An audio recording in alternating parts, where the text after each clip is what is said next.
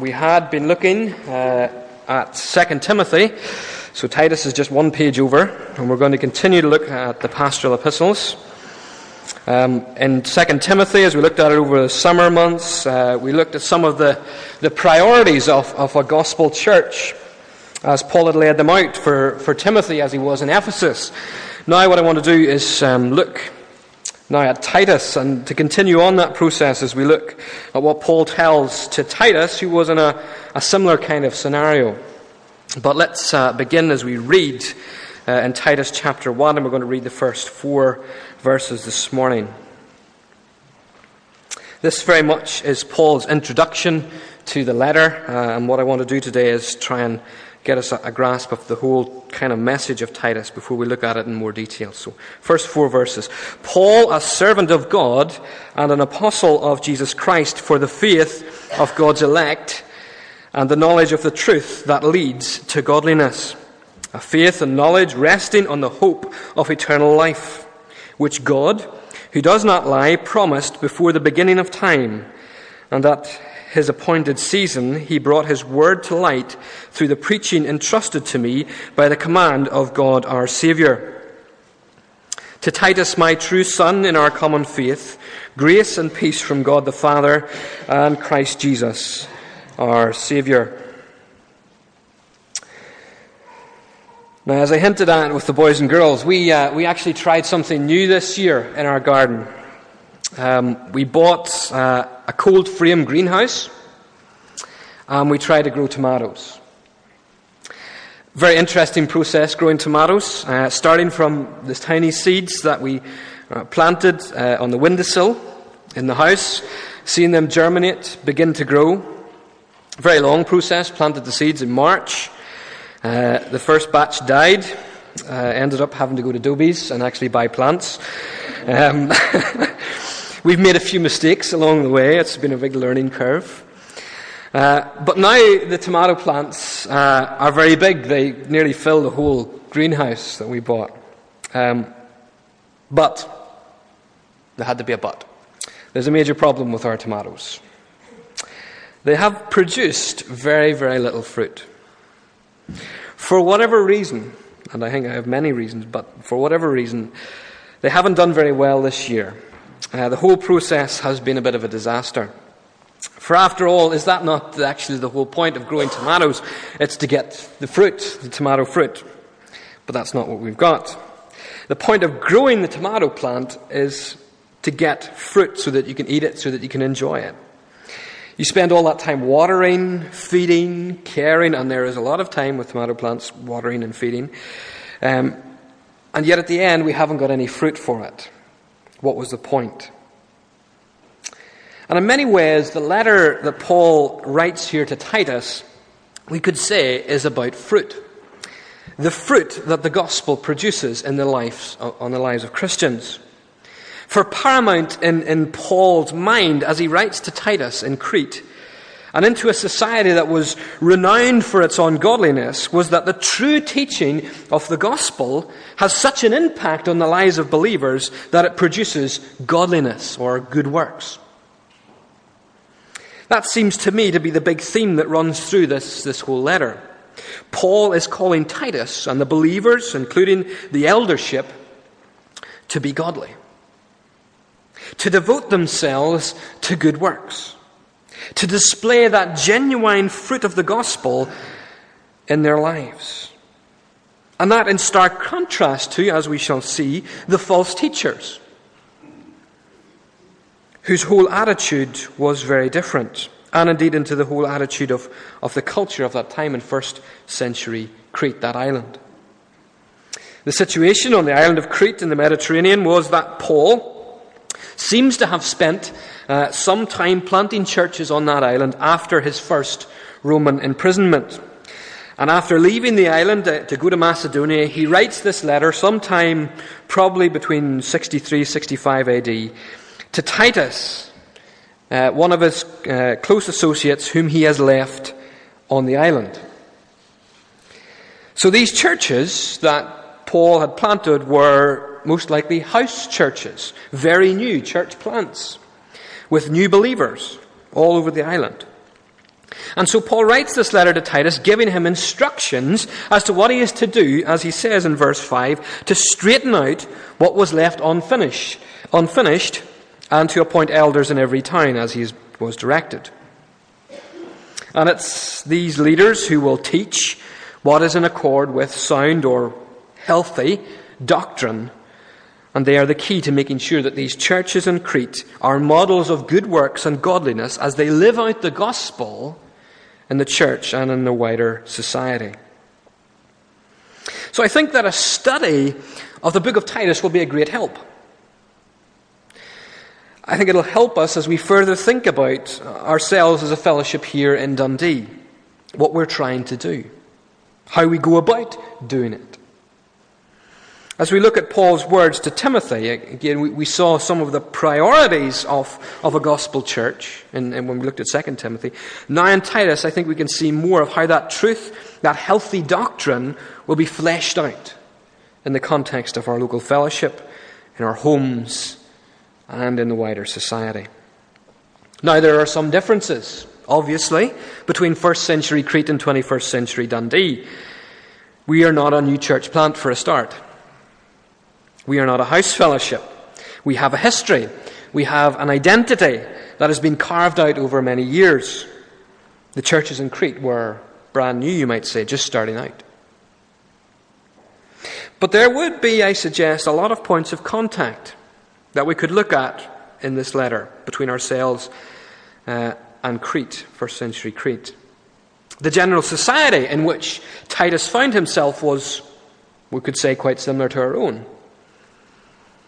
Also, we have to think about in this short letter, there are some general principles which I think apply in every age. As we seek to put the faith we profess into action in the lives that we live, so that we live lives that are worthy of the gospel, to use a Pauline phrase, not only in this church fellowship, but in the communities we find ourselves in. What difference does the grace of God make in how we conduct ourselves? That is a very relevant question for us to ask. Not to mention, of course, in this letter, the character of the leaders that we appoint. Again, very helpful thing for us to look at this moment in time. You see, Titus, I think, is going to be a really challenging book. It will not be comfortable for us to look at this, because the whole emphasis of this letter that Paul writes is on that of change.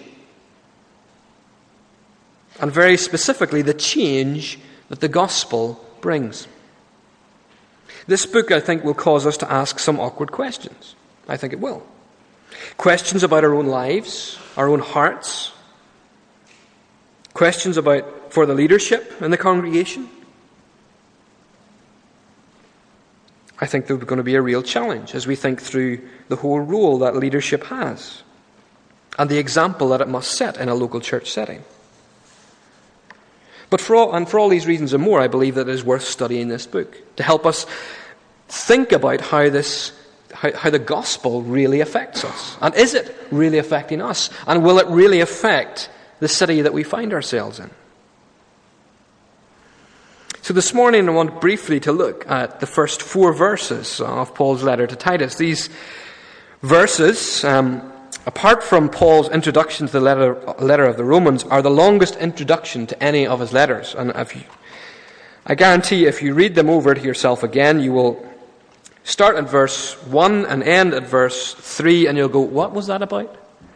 It's one of those really long Paul-type sentences that in the Greek has no full stops. It just keeps going.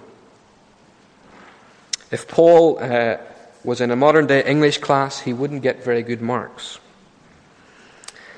Paul, in the first 3 verses, lays out for us, if you like, his introduction to the main themes of this letter.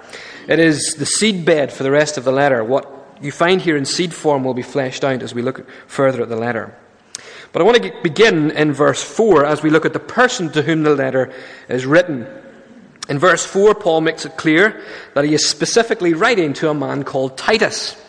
Now, we don't know a lot about Titus himself, but what we do know is that he was part of Paul's inner circle along with Timothy and a few others, who had traveled with Paul throughout his missionary journeys, helping him plant churches through Asia, Europe, and so on. Titus, we know, went along with Timothy to the council in Jerusalem, where both he and Timothy had to sweat it out as they waited for the church to decide if the Gentiles needed to be circumcised.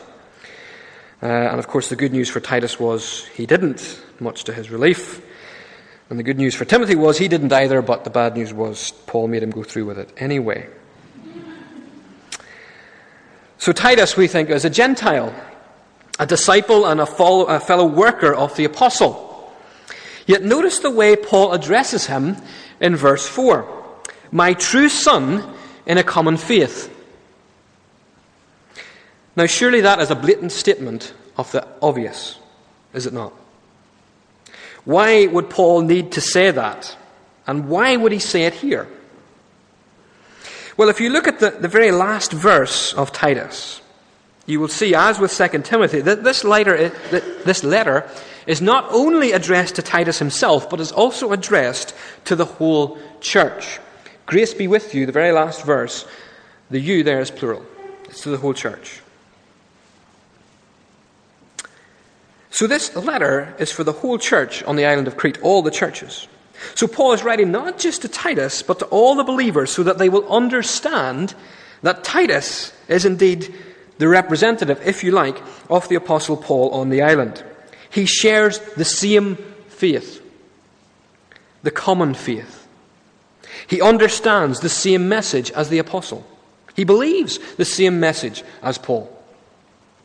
In a sense, he is there with Paul's authority.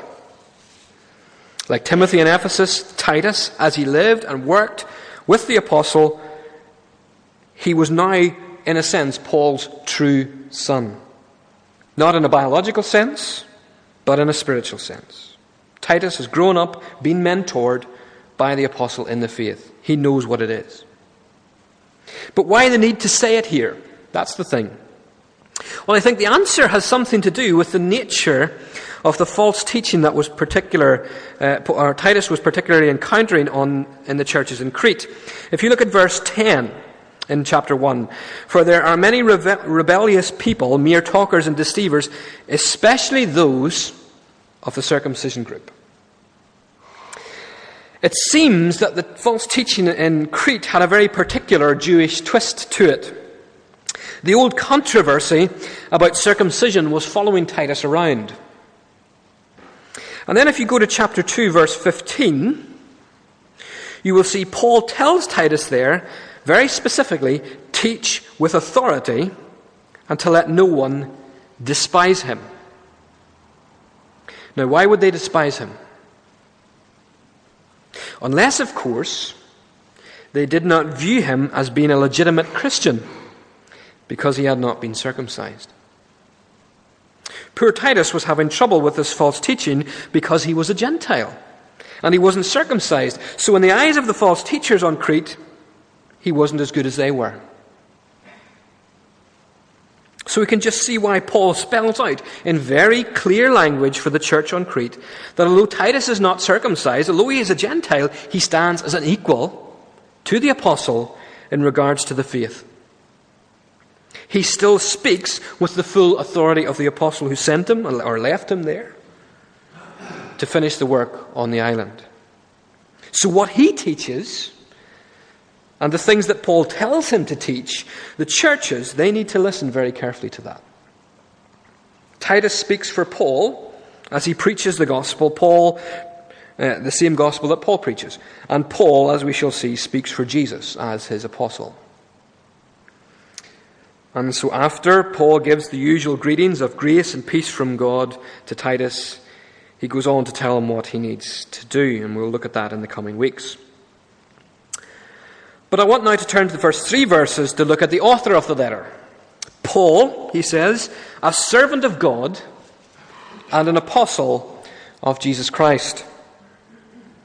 Paul begins with a description of his role within the grand scheme of God's plan for his church and his people.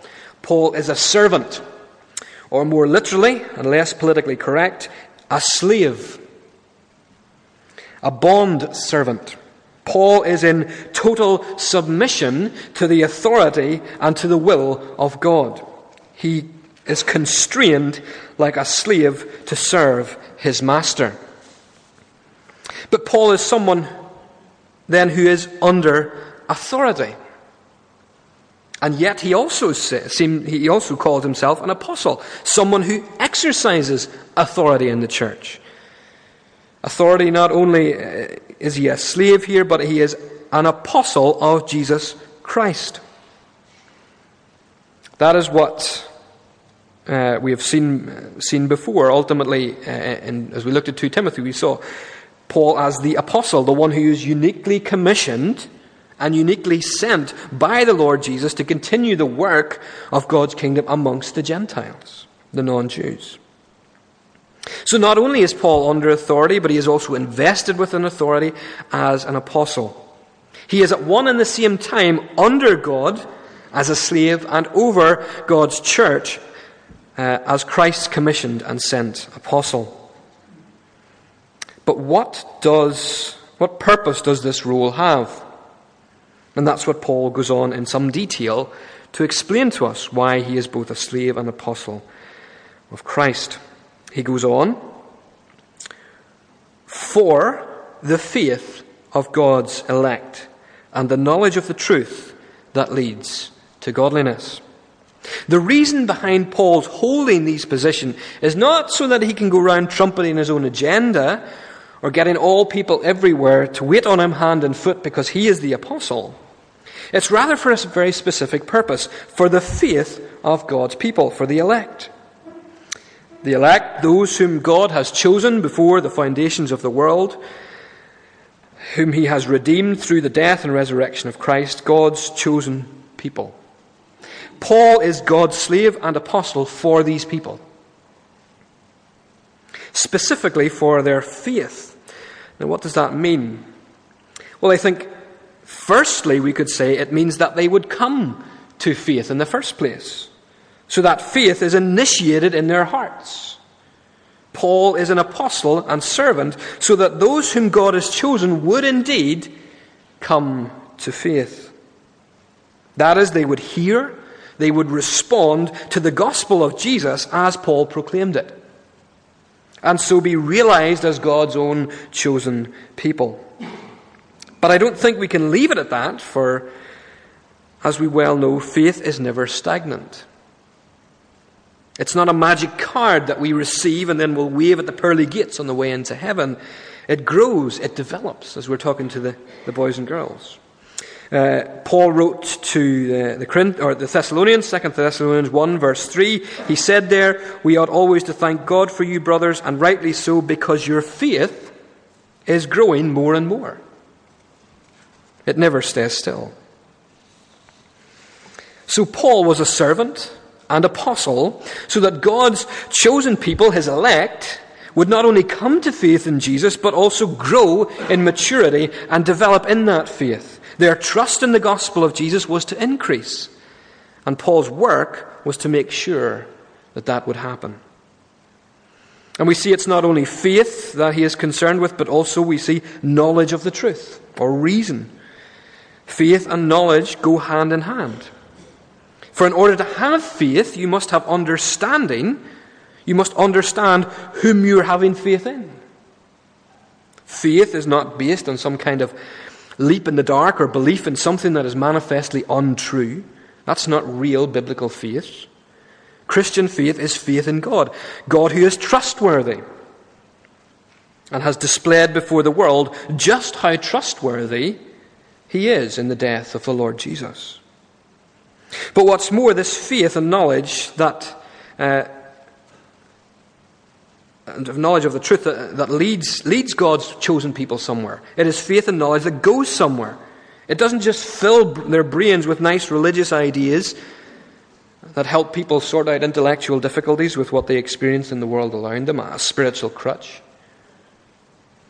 Faith and knowledge lead to action, to godly action, to lives that are dedicated to God.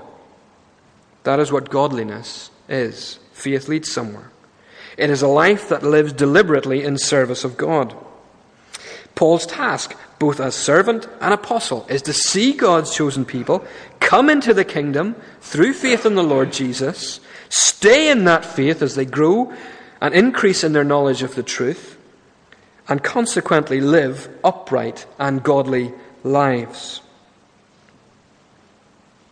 And all this in the hope of eternal life. The NIV repeats the phrase faith and knowledge coming from verse 1 into verse 2, but the original doesn't have that. It literally goes from verse 1 to verse 2 as follows: that leads to godliness in hope of eternal life. That's what the text literally says. Paul's ministry as the servant of God and apostle to bring God's people to faith and maturity, and also see them not only live godly lives in the present age, but hope for that eternal life. Life that starts now and has no end into eternity.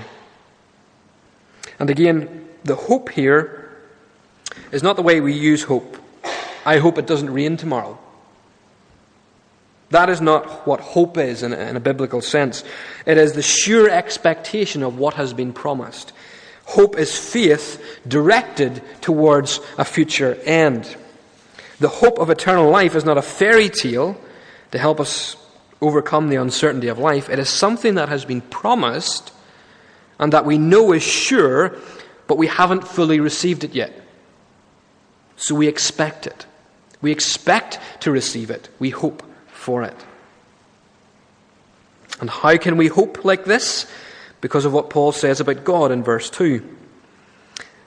This is the basis of our hope. God is totally and completely truthful. He doesn't lie. And so God has made the promise of eternal life even before the beginning of time. So if you follow the logic of what Paul is saying then, God is unable to lie. God makes a promise. Therefore that promise has to be true. And we can trust it because the one who made it is trustworthy. So when we hope for eternal life, we hope on the basis of God's character. People can lie. People can deceive us. If you look at verse 12, Cretans were notorious liars. But God doesn't lie.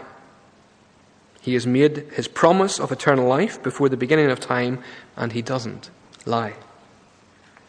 And, says Paul, that promise has been made known. Verse 3, and at his appointed season he brought his word to light through the preaching entrusted to me by the command of God our Saviour. At God's appointed time, this promise of eternal life was made known. Paul here calls it the word of the gospel.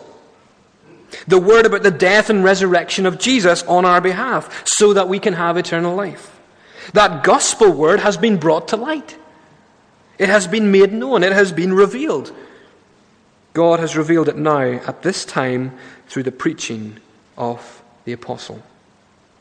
And as he preaches the gospel, God is revealing his promise. That promise that he made before the beginning of time. That promise that brings eternal life through the gospel, through the Lord Jesus.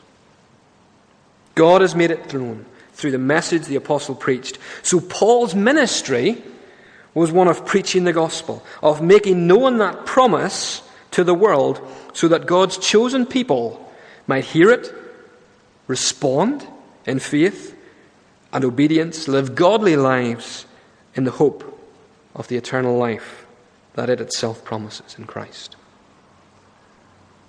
Paul's work as a servant and apostle was for the sake of God's people. He wasn't there to serve himself or to serve the position that he had. He was there to do what God had commanded him to do and to say what God had commanded him to say. To preach the gospel. And in doing so, as the apostle preached it, the plan of God was taken out from Jerusalem, Samaria, to the ends of the earth, and even to this very day as we read these words. The Gentiles would know of God's promised salvation in Christ as the kingdom would continue to grow, as Paul's message was continued would continue to be preached. Take a breath. What does that all mean? Well, actually, it's all very important. It's all very important for our understanding of the work of the church, of our work. It shows us, firstly, I think, that the message that Paul preached, he preached at God's command. That means the gospel he preached is the gospel. Not one of many. It is the definitive article. That means that when we seek to preach the gospel, we must make sure that it is the same message that Paul proclaimed.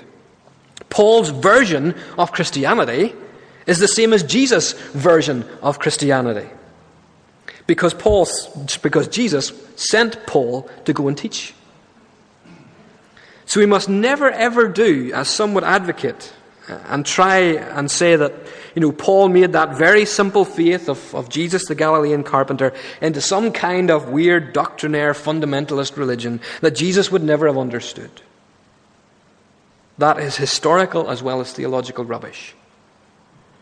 And equally let us beware of a very subtle form of that type of thinking, which could be described as red-letter Christianity. Those Bibles that you get with the words of Jesus in red and everything else in black? Seen those? Well, let's never put more weight on the bits in red than the bits in black. What Paul wrote with his pen was every bit as much the Word of God, the Word of Jesus, as the words recorded in the Gospel that Jesus said. It is all God's Word and should be taken as such. And because of this, we should seek to be a church that is gospel-centered, that is faithful to the message of the cross, and must have that message as it was, as Paul preached it, as we find it in Scripture, as Titus would have preached it in Crete. Have that message at the very center of our understanding of our church. Titus went to Crete with a message. The message was given to him by Paul. That same message we hold on to. And we teach it here in this place, in this city, at this time.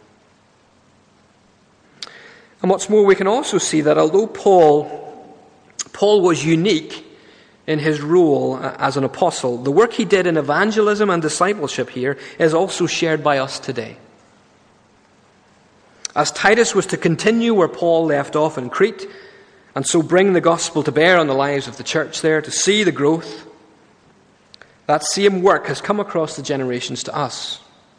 The making of disciples who grow in their faith and understanding and hope for the promised redemption. That work hasn't changed. It remains the same. And ultimately the method remains the same as well. We preach the message of the cross and we allow the Spirit to work in people's lives. And there's a whole lot more I could say from these first 4 verses alone, especially about the relationship between the gospel and good works. A very, very important distinction must be made there, which was highlighted again to me this week through events back in Ireland. How do we genuinely know someone is believing in the Lord Jesus? Well, you look at their life. What are they producing in their life? But let me finish this morning by briefly saying something else that we need to see from this whole letter. Paul had sent Titus into a society that was indulgent, that was materialistic, that was immoral, and that didn't value truth. The only truth that it valued was that which suited each person individually, the truth that I could make up on the spot. Crete was renowned as that kind of place. Look again at verse 12. I think it's a person called Epimenides he quotes here. And it was into that type of a society Paul preached a message. He preached a message about universal truth that affected everyone regardless of whether they believed it or not. A message of Christianity that turned self-serving, immoral people into people who were zealous for good works, whose lives were godly. That was the power of the message. It changed individuals, it changed the very nature and fabric of the society as its power was felt. Look at chapter 2, verse 11 and following again. For the grace of God that brings salvation has appeared to all men, teaching us to say no to ungodliness and worldly passions, and to live self-controlled, upright, and godly lives in the present age, while we wait for the blessed hope, the glorious appearing of our great God and Saviour, Jesus Christ, who gave himself for us to redeem us from all wickedness, and to purify for himself a people of his very own, eager to do what is good.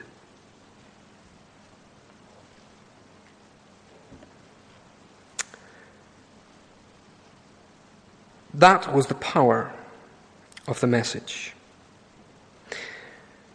Friends, as our politicians scramble to deal with the events that rocked some British cities this summer, they are dropping over themselves to blame the system, the justice system, the education system, the benefits system, the immigration system, and there may be some truth in that.